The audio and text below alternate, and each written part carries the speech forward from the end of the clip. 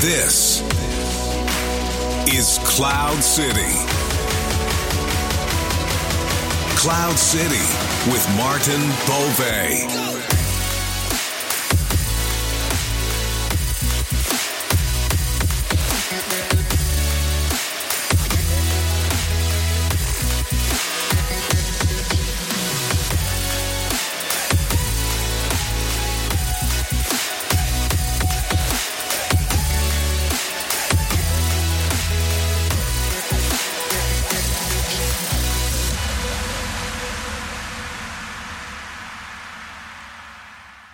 Welkom bij onze tweede aflevering van Cloud City. Ik ben Maarten Beauvais, vader, ondernemer en betrokken bij verschillende technologiebedrijven en gevraagd gastspreker met een passie voor technologie en marketing. We zitten nu 11 november, midden in de tweede coronawave, in een coronaveilige studio te Lier. Het lijkt al een eeuwigheid geleden, maar gedurende de eerste wave was er vooral heel veel media-aandacht. Vooral die dokters, verpleegsters, die de mensen probeerden gezond te houden en veilig te houden. Er is eigenlijk een heel grote groep van helden geweest die eigenlijk nooit niet in de picture zijn gekomen. Dat zijn eigenlijk de CIO's en IT-managers, maar ook de CEO's die het onmogelijke mogelijk hebben gemaakt toen dat plots iedereen verplicht thuis moest werken. Dat lijkt misschien vanzelfsprekend voor veel mensen, maar uiteindelijk is het work-from-home-principe iets dat heel veel bedrijven zo ver mogelijk wilden uitstellen. Liefst jaren in de toekomst. Nu plotseling moesten eigenlijk al die IT-managers het mogelijk maken op een paar dagen of een paar weken. Deze podcast gaat eigenlijk over die ICT-helden. Hun impact op die van technologie en hun bedrijven, maar ook op de mens. We willen vooral mensen inspireren, hier aan het woord laten om te kijken hoe zij het hebben aangepakt. En daarom zoeken we eigenlijk continu naar mensen die mee aan innovatie en digitale transformatie werken van hun bedrijf en de maatschappij. Vandaag heb ik eigenlijk een fantastische gast uit Nederland op bezoek, die hier in onze Corona-proof studio in Lier te gast is. We hebben hier Ben Helleman, ICT-manager Change en Innovatie van de firma CSU als gast. Nu, Ben, welkom. Hallo. Bedankt om van de studio te komen. Echt leuk dat je helemaal van Uden naar hier bent gekomen eigenlijk. Nu, kan je iets meer vertellen over CSU, het bedrijf waar je voor werkt en wat je daar doet? Ja, nou, ik werk niet alleen voor CSU. Ik werk ook nog een keer voor het bedrijf T-Zorg. Dat is een thuiszorgonderneming binnen Nederland.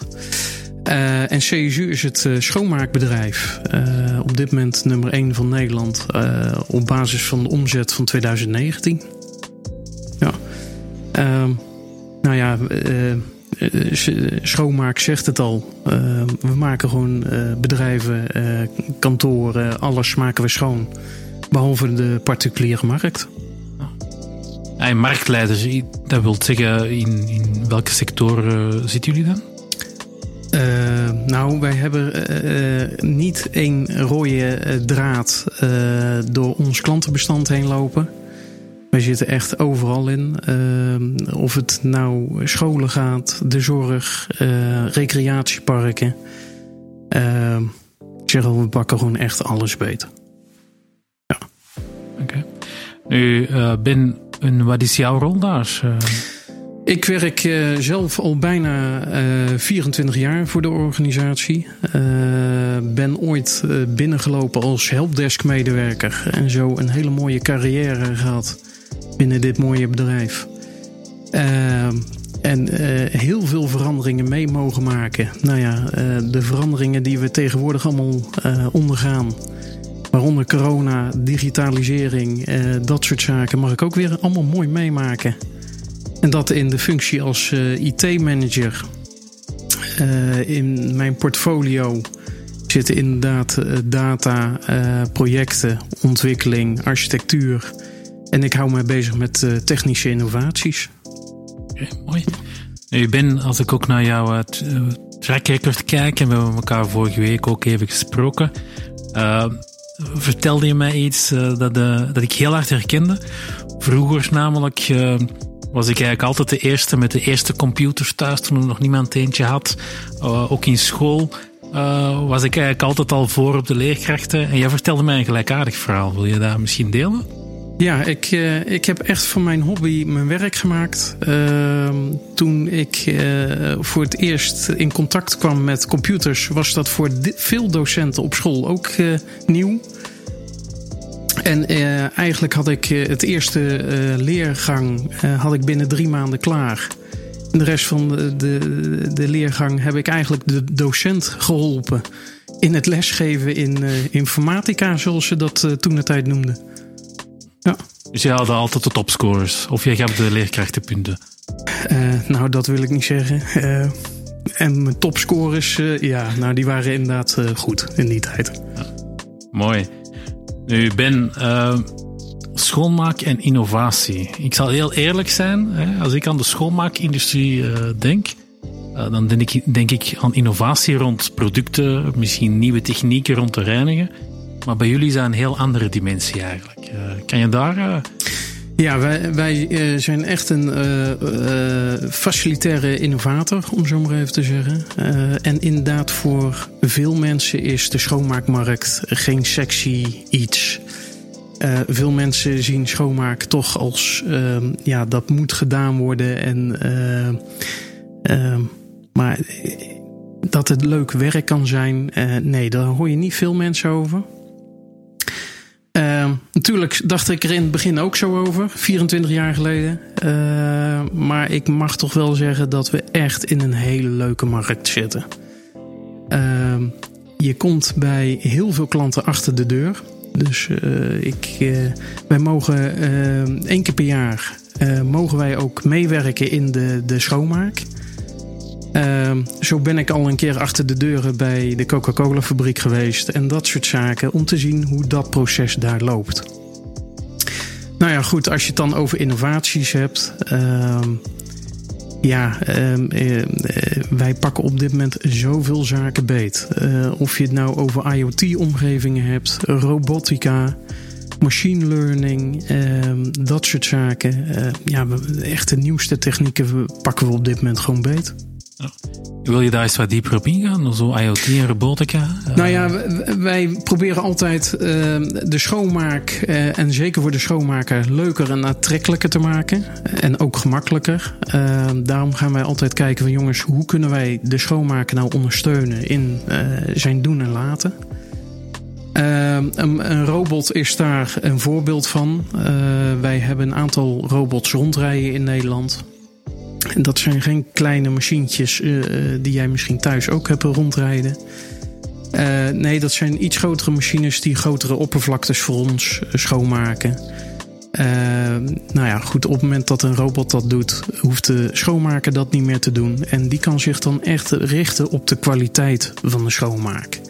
Of dat nou een extra rondje lopen is om te controleren of alles goed schoon is, of nog een keer extra bovenop die kastjes af te doen.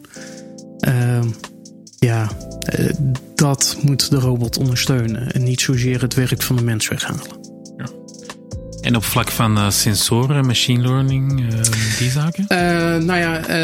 Sensoren. Wij hebben samen met het bouwbedrijf Heijmans uit Rosmalen hebben wij een IoT-platform ontwikkeld. Zij gebruiken dat voor hun technische installaties. Moet je denken aan verwarming, licht en ga zo maar door. En wij kunnen dat weer gebruiken in onze schoonmaak om te kijken of ruimtes gebruikt zijn, ja of nee. In principe op het moment dat een ruimte niet gebruikt is, kan je ook afvragen of het schoongemaakt moet gaan worden. Of juist, wanneer je ziet dat een ruimte ontzettend druk wordt gebruikt, of dat er niet de schoonmaak geïntensificeerd moet worden. Zodat er nog beter schoongemaakt gaat worden. Nou, die data gebruiken wij. En proberen daarmee het schoonmaakproces ook te verbeteren. Daarnaast zijn we ook nog bezig met VR. Het opleiden van onze schoonmakers. Ik zeg al, machine learning gebruiken we. Ga zo maar door. Okay. Jullie hadden ook een mooi project gedaan in Roompot in Nederland. Ja, wij zijn bezig om niet alleen met Roompot, maar ook met Landal, Roompot, de Efteling en ga zo maar door. Ook zijn we aan het kijken naar wat hotels. of wij gebruik kunnen maken van hun reserveringssystemen. Zodat wij ook de schoonmakers beter kunnen inplannen. Waardoor de klanttevredenheid bij die klanten ook omhoog gaat. Bijvoorbeeld doordat een gast eerder zijn bungalow of zijn hotelkamer kan betreden. In plaats dat hij moet zitten wachten totdat wij klaar zijn en de klok 3 uur heeft geslagen en dat hij dan pas naar binnen mag. Ja. Okay. Dat wil zeggen, als ik binnenkort naar de Roompot wil gaan, dat ik dan misschien vroeger mijn bungalow kan. Als het mee zit wel, ja. We zijn op dit moment dat echt aan het ontwikkelen. Of dat werkt. Ja. Dat zijn een beetje de zaken die ik tussendoor kan lezen eigenlijk over jullie. Is innovatie en mensgericht zijn, dat is echt heel centraal. Ja, wij hebben echt ook een echte innovatieafdeling. Die houdt zich echt bezig met innovaties breed. Want je hebt ook sociale innovaties. Of inderdaad die echt medewerkergericht zijn. Dan moet je denken aan vitaliteitsprogramma's. Stel dat mensen zich geestelijk niet helemaal lekker voelen. Dat ze met iemand kunnen praten. Tot ondersteuning in het werk wat ze hebben. Ja. En jullie hebben ook al awards gewonnen daarover? Nou, wij hebben wel wat awards gewonnen. Maar het mooie is dat wij ook weer 1 keer per jaar een innovatie award weggeven. Oké. Wij dagen ondernemers en bedrijven uit om mee te denken in met de schoonmaakmarkt en dat bij ons te komen presenteren. En op het moment dat men dit wint, hebben ze een mooi bedrag van €10.000 te winnen. Wat ze kunnen inzetten in marketing, in netwerken, of om het bedrijf gewoon te starten. Ja. Dat is heel mooi. Ja. En wat voor impact heeft dat op het bedrijf? De innovaties? Of? Ja, zo die awards geven, uw eigen categorie. Nieuwe innovaties brengen altijd veranderingen met zich mee. De uitdaging zit soms niet in de techniek, maar in de mens. Onze populatie in schoonmaakmarkt voornamelijk hebben wij te maken met een hele hoop digibeten. Mensen gewoon die niet weten hoe een computer werkt of een smartphone. Sterker nog, een collega had laatst een presentatie over een app. En na afloop kwam er iemand naar hem toe die zei... kan jij mij helpen? Want ik heb eigenlijk nog nooit een telefoon vast gehad. Dus ook die mensen zijn bij ons in dienst. Daarbij hebben wij ook een aantal analfabeten rondlopen. Die wel bij ons de training krijgen om te gaan lezen en schrijven. Maar ja, die moet je ook meenemen in veranderingen. En bij dat soort mensen wordt gewoon heel simpelweg een naam en een wachtwoord intikken al heel moeilijk. Dus wij zijn echt aan het kijken, jongens, hoe kunnen wij die mensen nou ondersteunen? Ook met IT-middelen op de werkvloer. Zonder dat ze er eigenlijk zelf last van hebben. Nu, ik heb zelf ook al een aantal van die change management trajecten gedaan eigenlijk in het verleden. Je merkt ook dat je vaak mensen heel moeilijk meekrijgt in dat verhaal. Nu, de complexiteit die jullie nog hebben rond analfabetisme en dergelijke is nog veel groter. Hoe pak je dat aan eigenlijk om iedereen mee te krijgen? Stel dat wij iets starten, gaan we altijd in overleg met onze operatie. De mensen van de werkvloer. Gaan we het er eerst over hebben. We laten iets zien. En luisteren ook naar de feedback van de mensen. Die feedback proberen wij altijd zo goed mogelijk mee te nemen. En op het moment dat we echt gaan uitrollen, zorgen we altijd dat er trainingsprogramma's zijn. Dat kan zowel een A4'tje zijn waar een instructie op staat, tot net wat ik zei, een VR-training waar mensen echt op de klantlocatie worden meegenomen in het traject. Ja. We zitten volop in een tweede wave van de corona eigenlijk. Helaas wel, ja. Nu, die eerste wave eigenlijk, hoe is dat voor jullie gegaan? Nou ja, vrij spontaan. Ik kan me de eerste dag in maart nog goed herinneren. Wij hebben heel veel mensen op kantoor, of wij hadden heel veel mensen op kantoor werken. Een goede 1000 tot 1100 man. Veel mensen die werkten ook nog niet echt vanuit huis. Maar we hadden op dat moment wel een plan klaar liggen. Een platform klaar liggen waar mensen mobieler mee konden gaan werken. Dat plan dat zou 4 tot 5 maanden in beslag nemen om uit te rollen. Nou ja, voor die 11 mensen hebben wij dat medio maart hebben we dat binnen een dag of 5 uitgerold. Maar we hebben echt gewoon geluk gehad dat we de plannen klaar hadden liggen eigenlijk. Dus een geluk bij een ongeluk.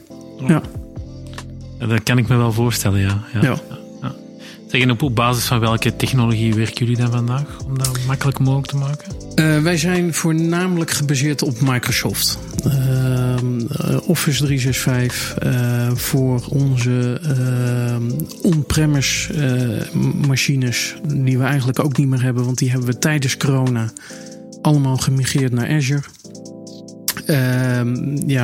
Werken we voornamelijk met Office 365 en de RDS omgeving van Microsoft. En een product van een leverancier van ons. Ja.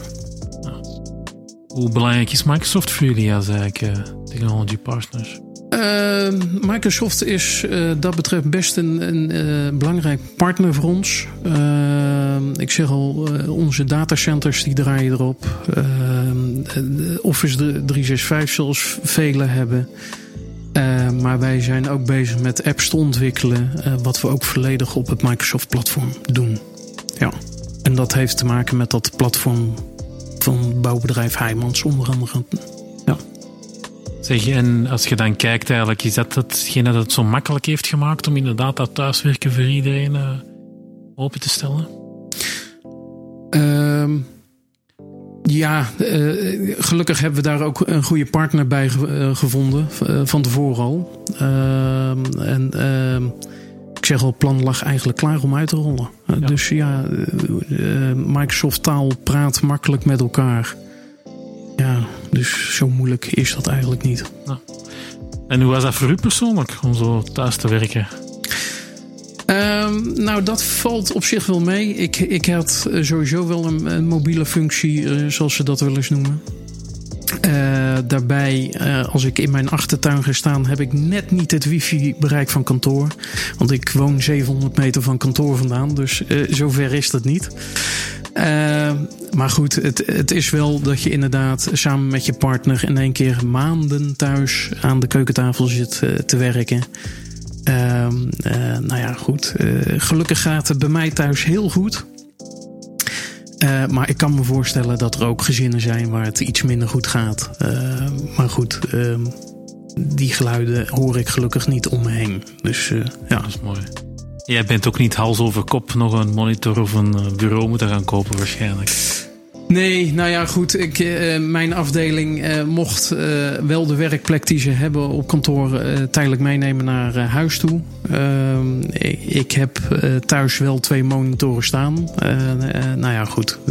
Ik kon er al aan werken, dus zo'n probleem was dat niet. Nee. Ja, in België had je heel veel, ook sommige van mijn collega's, die eigenlijk nog een bureau moesten bestellen en geen bureaustoel, maar ze eigenlijk ook altijd gewoon waren om thuis te werken aan de tafel. Ja, plotseling ben je niet meer alleen en zit je dan met 3 kinderen en je vrouw en ja. Ja, nou ja, goed. Voor dat plan wat wij hadden liggen om uit te rollen, hadden wij wel heel veel laptops nodig. Neemt het niet weg dat vlak daarvoor volgens mij China plat lag. Ja, en dan wordt het leveren van laptops ook wel een ding. En zeker wanneer de hele wereld in één keer overal laptops willen hebben. Dat heeft bij ons wel even wat moeite gekost, inderdaad. Ja. En als we eigenlijk gaan kijken, hè, nu zitten we in een tweede golf, tweede wave. Hoe ervaren jullie deze? Nou ja, tussen de eerste en de tweede golf waren sommigen al teruggegaan naar kantoor. De insteek bij mijn werkgever is wel, als je thuis kan werken, werk lekker thuis. En kom, als het echt niet anders kan, naar kantoor toe. Nou ja, sommige mensen die misten ook het sociale contact met collega's onderling. Nou ja, goed, dat mis ik voornamelijk. Ik miste af en toe wel eens de gesprekken op de gang of bij het koffiezetapparaat. Ik vind het gewoon jammer dat dit een tweede golf nog een keer extra doorzet eigenlijk. Ja. Op technologievlak zijn jullie eigenlijk helemaal klaar, hè?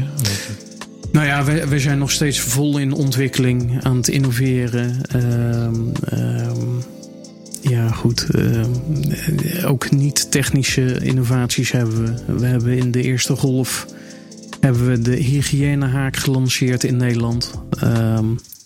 Als je niet weet wat het is, ik zal hem zo meteen even laten zien. Het is eigenlijk een haak waarmee jij deuren, ramen, het koffiezetapparaat kan bedienen zonder dat je het apparaat of de deurhendel aanraakt. Oké. Dus ja. Zou je het eens kunnen beschrijven? Want we kunnen natuurlijk niks laten zien. Nou ja, het is... ja, goed. Hoe moet ik hem beschrijven? Het is een wit... tenminste, bij ons is die wit... verlengstukje van je vingers eigenlijk... met een rubberen dop voorop. En er zit een soort haak... is het... waar jij op een bepaalde manier... inderdaad een deurhaak... of een deurklink mee naar beneden kan drukken... Of dat je hem in de hendel van het raam kan draaien, klemmen. En daarmee het raam ook kan openzetten. Ja, dat is via audio een beetje moeilijk uit te leggen. Ja, maar ik begrijp het ongeveer wel. Ja. Oké, mooi. Ja. Leuk. Zijn er nog andere zaken zo waar je echt trots op bent... die je de laatste jaren hebt gelanceerd? Nou ja, er zijn heel veel projecten waar ik wel trots op ben. Ja, dat gaat echt heel divers. IT-technisch is het alles naar de cloud brengen. Wij hadden tot 2 jaar geleden echt nog een mainframe waar we op werkten. Nou, als het mee zit, gaat dat mainframe binnen 2 of 3 maanden gaat dat uit. En dan zijn we helemaal echt cloud-only. Tot, nou ja, goed. Ik zeg al, het ondersteunen in de schoonmaakprocessen.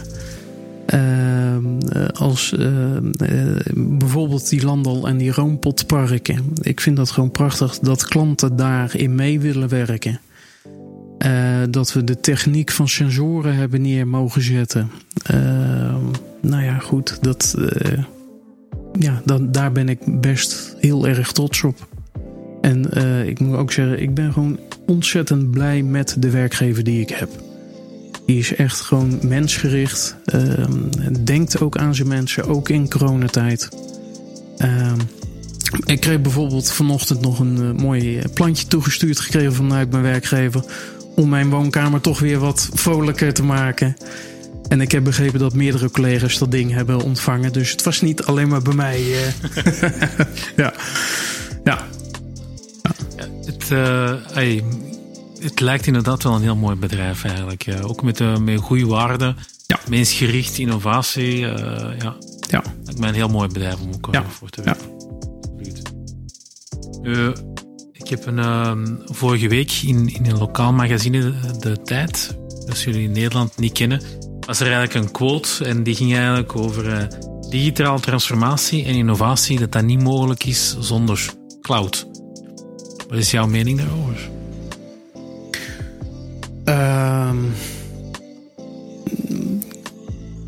Dat weet ik niet. Cloud is een hulpmiddel. Natuurlijk kan je ook alles on-premise draaien. Maar of het dan beheersmatig het makkelijker wordt, dat weet ik ook niet. Cloud maakt het wel allemaal makkelijker. Het is plaatsonafhankelijk. Tijd onafhankelijk kan je gewoon blijven werken. En ik zie... Nee, ik denk dat digitaliseren zonder cloud is wel mogelijk. Alleen cloud maakt het wel zoveel makkelijker. Ja. Ja, jullie hanteren een cloud-first strategie eigenlijk. Ja. Daar zijn jullie naartoe aan het gaan. Ja. Nu, wat zijn daar de bottlenecks die je bent tegengekomen op de uitdagingen? De bottlenecks. Nou ja, ik zei al eerder, wij komen van een mainframe af. De stap van een mainframe naar een clouddienst. Daar zitten wel wat jaartjes tussen, om zo maar even te zeggen. Ook in gebruiksvriendelijkheid. Ja, wat zijn de bottlenecks? Ik zeg al, ik denk dat daar de mens een beetje de bottleneck in kan zijn. Op het moment dat mensen niet mee willen bewegen naar iets nieuws toe. Ik mag zeggen, ik heb een ontwikkelaar bij mij zitten die voor het bedrijf al 35 jaar ontwikkelt op dat mainframe. Maar ook hij beweegt gewoon heel mooi netjes mee naar de cloud toe. Dus het zit echt, denk ik, de bottleneck zit bij mensen die zich niet aan willen passen aan deze tijd. Ja. Wat is de magische formule om iemand die gewoon is om in mainframe taal te developen mee te krijgen om naar de cloud te gaan? Dan kan je het nog een keer gaan. Dus wat is de magische formule eigenlijk om mensen die mainframe taal programmeren mee te krijgen om naar Azure te gaan?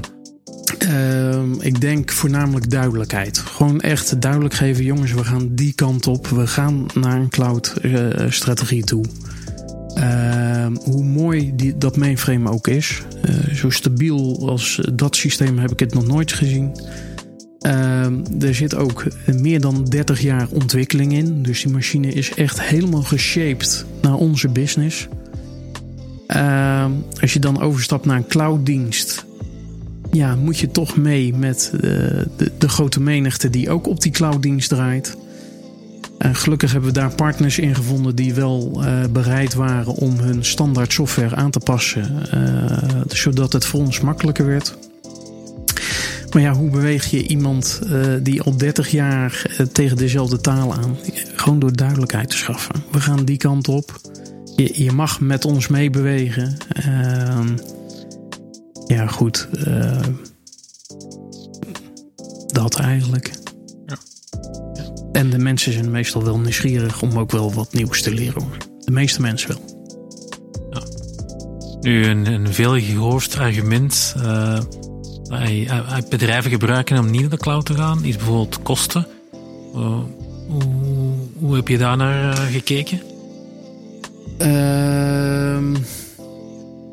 Ja, op het moment dat jij 30 jaar of 20 jaar lang in een oude auto blijft rijden, dan dalen die kosten ook sowieso, want je hebt geen afschrijving meer. Dat is hetzelfde met computersystemen. Oudere systemen zijn vaak al afgeschreven en zijn dus goedkoper op lange termijn. Maar ik vind dat veel mensen ook moeten kijken naar de beheerslast die zo'n systeem kan meenemen of brengen. Het voordeel van een clouddienst die Microsoft biedt is dat er onderhoud en ontwikkeling eigenlijk voor een deel al door Microsoft wordt gedaan. Dus die kosten die heb je zelf niet. Ook hetzelfde bij ons ERP-systeem wat wij in gebruik gaan nemen, dat is AVAS. Die nemen gewoon een deel onderhoud bij je weg. En dat zijn meestal kosten die vergeten worden in calculaties. En op het moment dat jij echt wil vernieuwen, ja, dan moet je ook durven kosten te maken. Ook innovaties houdt soms wel eens in dat je dingen moet proberen die kunnen mislukken. Gewoon heel simpel. Maar gelukkig brengen ze heel vaak ook mooie dingen met zich mee.